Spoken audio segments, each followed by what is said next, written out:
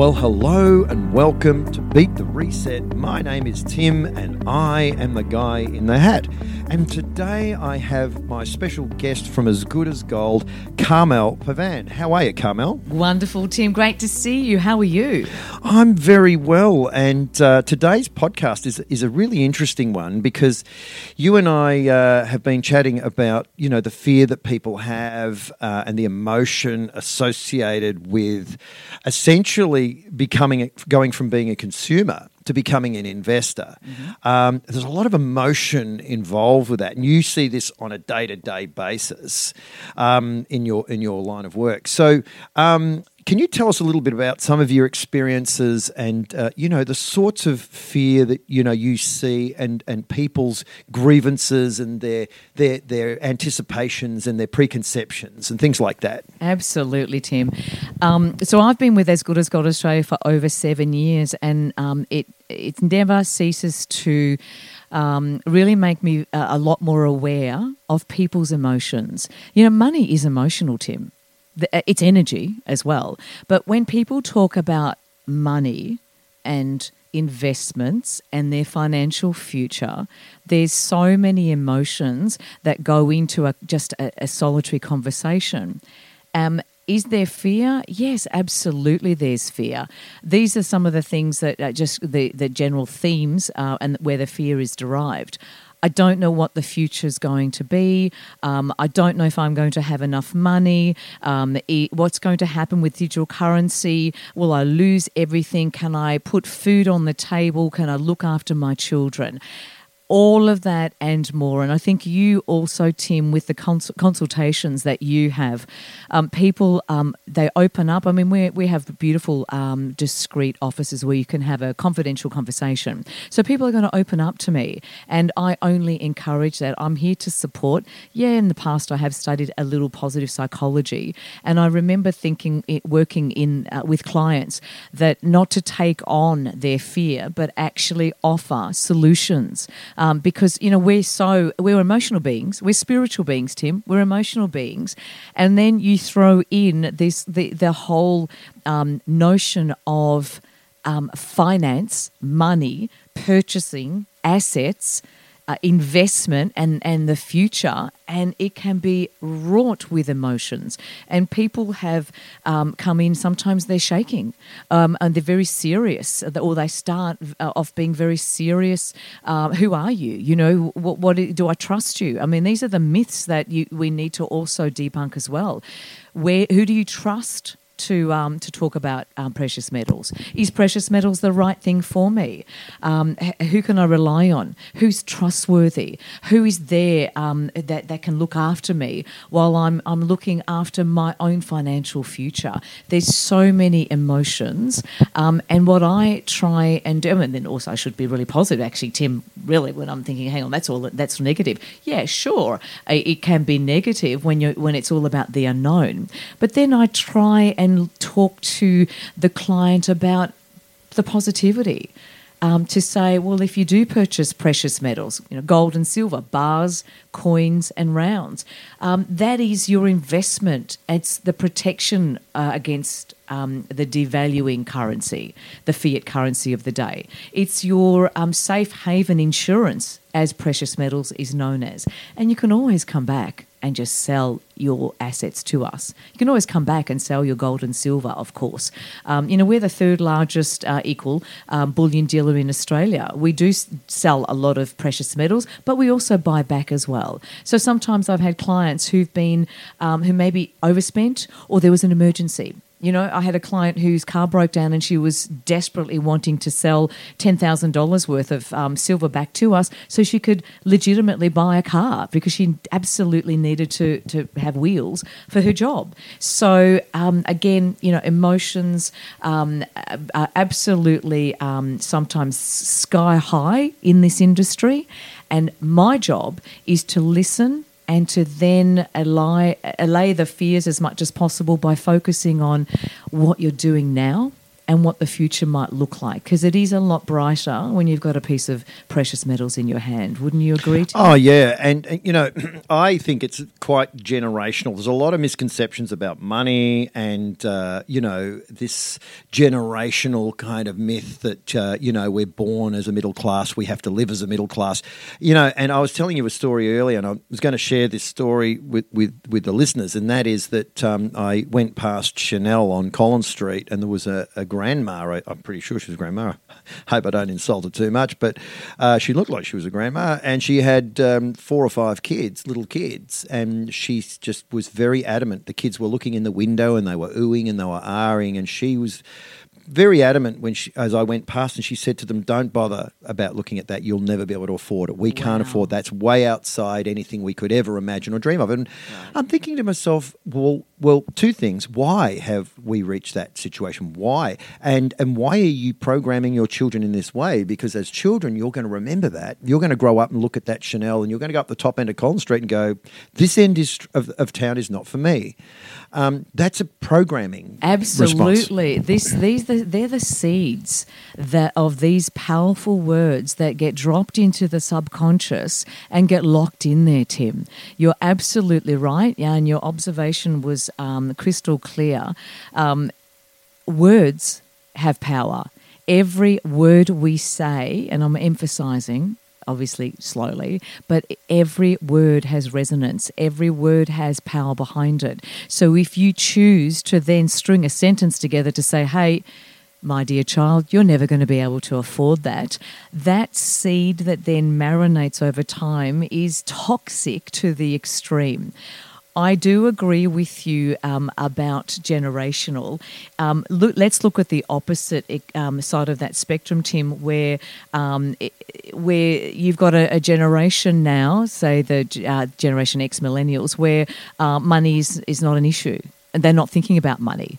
That classic where our Prime Minister said that, if you didn't spend your smashed avo on toast, $18, well, it's probably about $25 now, but that's irrelevant. That might just be their treat. Again, look at the words that are chosen to say, well, that's your fault. You need to take full responsibility of not looking after your finances. So every word, I'm absolutely adamant about this. I'm a huge advocate of positive psychology because it underpins the energy that we're emitting, and every word has energy as well. So we have to be very mindful of what we say to ourselves.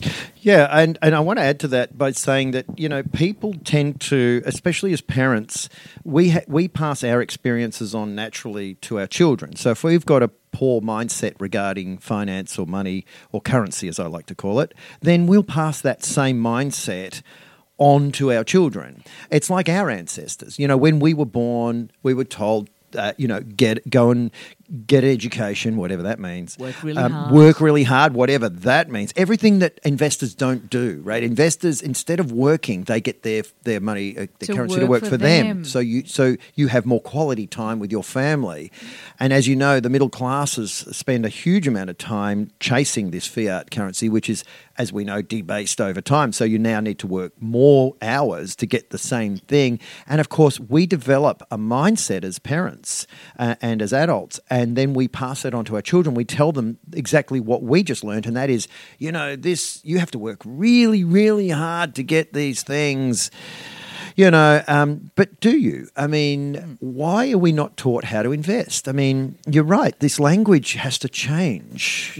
I see that regularly. In fact, with clients, and I'm going to be gender specific here, we do see quite a lot of women. Interesting, it would just over the last year or so, there's been quite a few women who have become extremely self-aware post-COVID and then start looking at their financial future. Now, I'm a woman myself. I'm not going to bang on about the salary gap, women's rights. I'm a major feminist, but I really want to say that one of the issues that you've mentioned is absolutely true, Tim. We are not taught how to save as children. We are not taught about the power of compound interest. We're not taught about certainly not at all spoken to or educated about precious metals or different assets or investments. None of that. I spent about 2 years in finance, and we were fine. It was a great eye opener. That was when I realised that all the products that were sold had a value to the business as much as they had a value to the client themselves. 5 years ago, just over 5 years ago, we were doing, As Good as Gold Australia, we were doing a lot of events on a Saturday afternoon because we wanted to really promote the benefits and the value of purchasing precious metals for your increased wealth over time. And we had perhaps 100 to 150 people in the audience.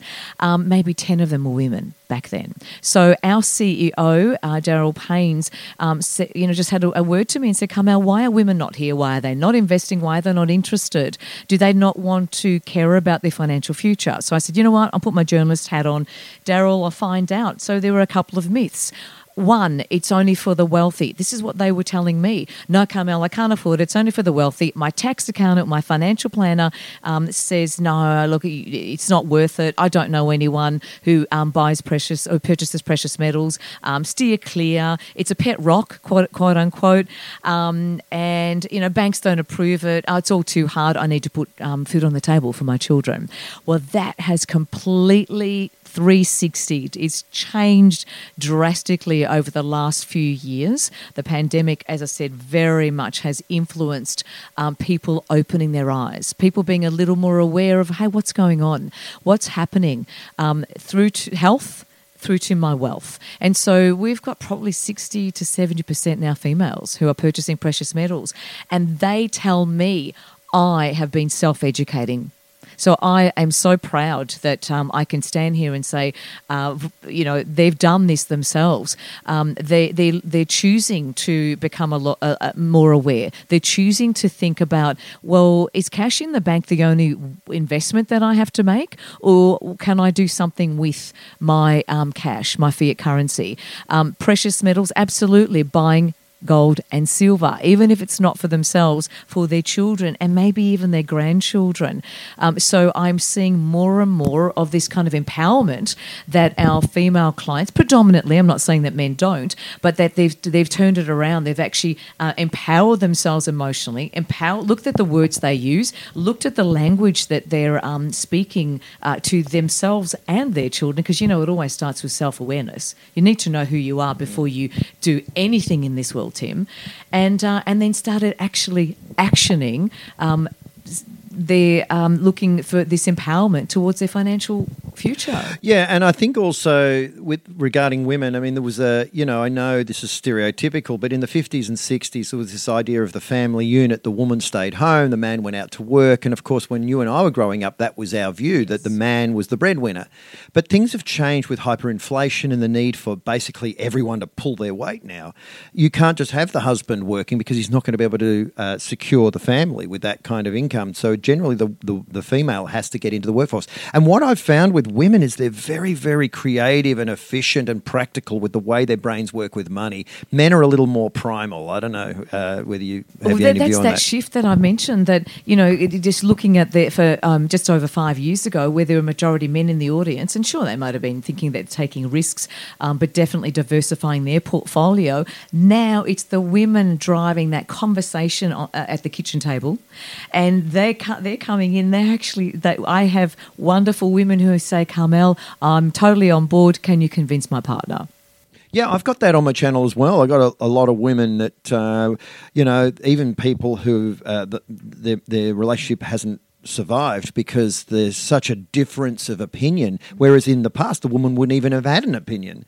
Yeah. Some men really do just want to hold on to that control in the relationship. It kind of almost, I don't want to sort of get into arguments about male and female relationships. I'm no expert, but men don't want to relinquish that control. And there's a lot of men, and I keep saying men predominantly because they have been the breadwinners and they were taught that this is what you do. You buy real estate, you buy shares, you stay in this company company and you get long service leave.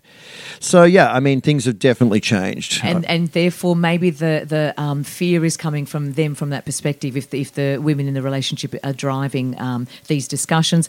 And they're all leading to purchasing precious metals, obviously, that we're talking about it. So without a doubt. Absolutely. So we're here to, of course, you do the same thing, Tim. We talk to people on a day-to-day basis. Yes, there's emotions, but there's some really powerful emotions out there. There's a lot of action you can take, and we're here for the long haul, empowering yourself towards your financial future. That is the best way, and that's what our purpose is. Yeah, 100%, Carmelle. Well, look, it's always great talking to you. We have a lot of coffee and we share a lot of war stories, and you and I together, between your business As Good as Gold and Beat the Reset, we have a lot of stories. We see a lot of people going from consumers to investors. We see the transition. We watch the fear. We watch the empowerment. No one ever leaves gold and silver. Have you ever noticed that no one ever goes back to fiat currency after you discover the real monetary system? Absolutely. You never really look at the fiat system in the same way. You're certainly starting to diversify, and people are very proud once they do make that first step. And it could be a first-time investor with a couple of $100 through to a seasoned investor. And we're here to help everyone. It's our purpose. We love it. So thank you so much, Tim. Absolute pleasure. It's always talking to you. That's Carmelle Pavan from As Good as Gold, Melbourne, and I'll put your details below so people can contact you. Once again, for all you people listening, thank you for being part of Beat the Reset, and as always, look after your family, look after your health, which is your number one non-negotiable, look after your wealth, and as always, make good choices.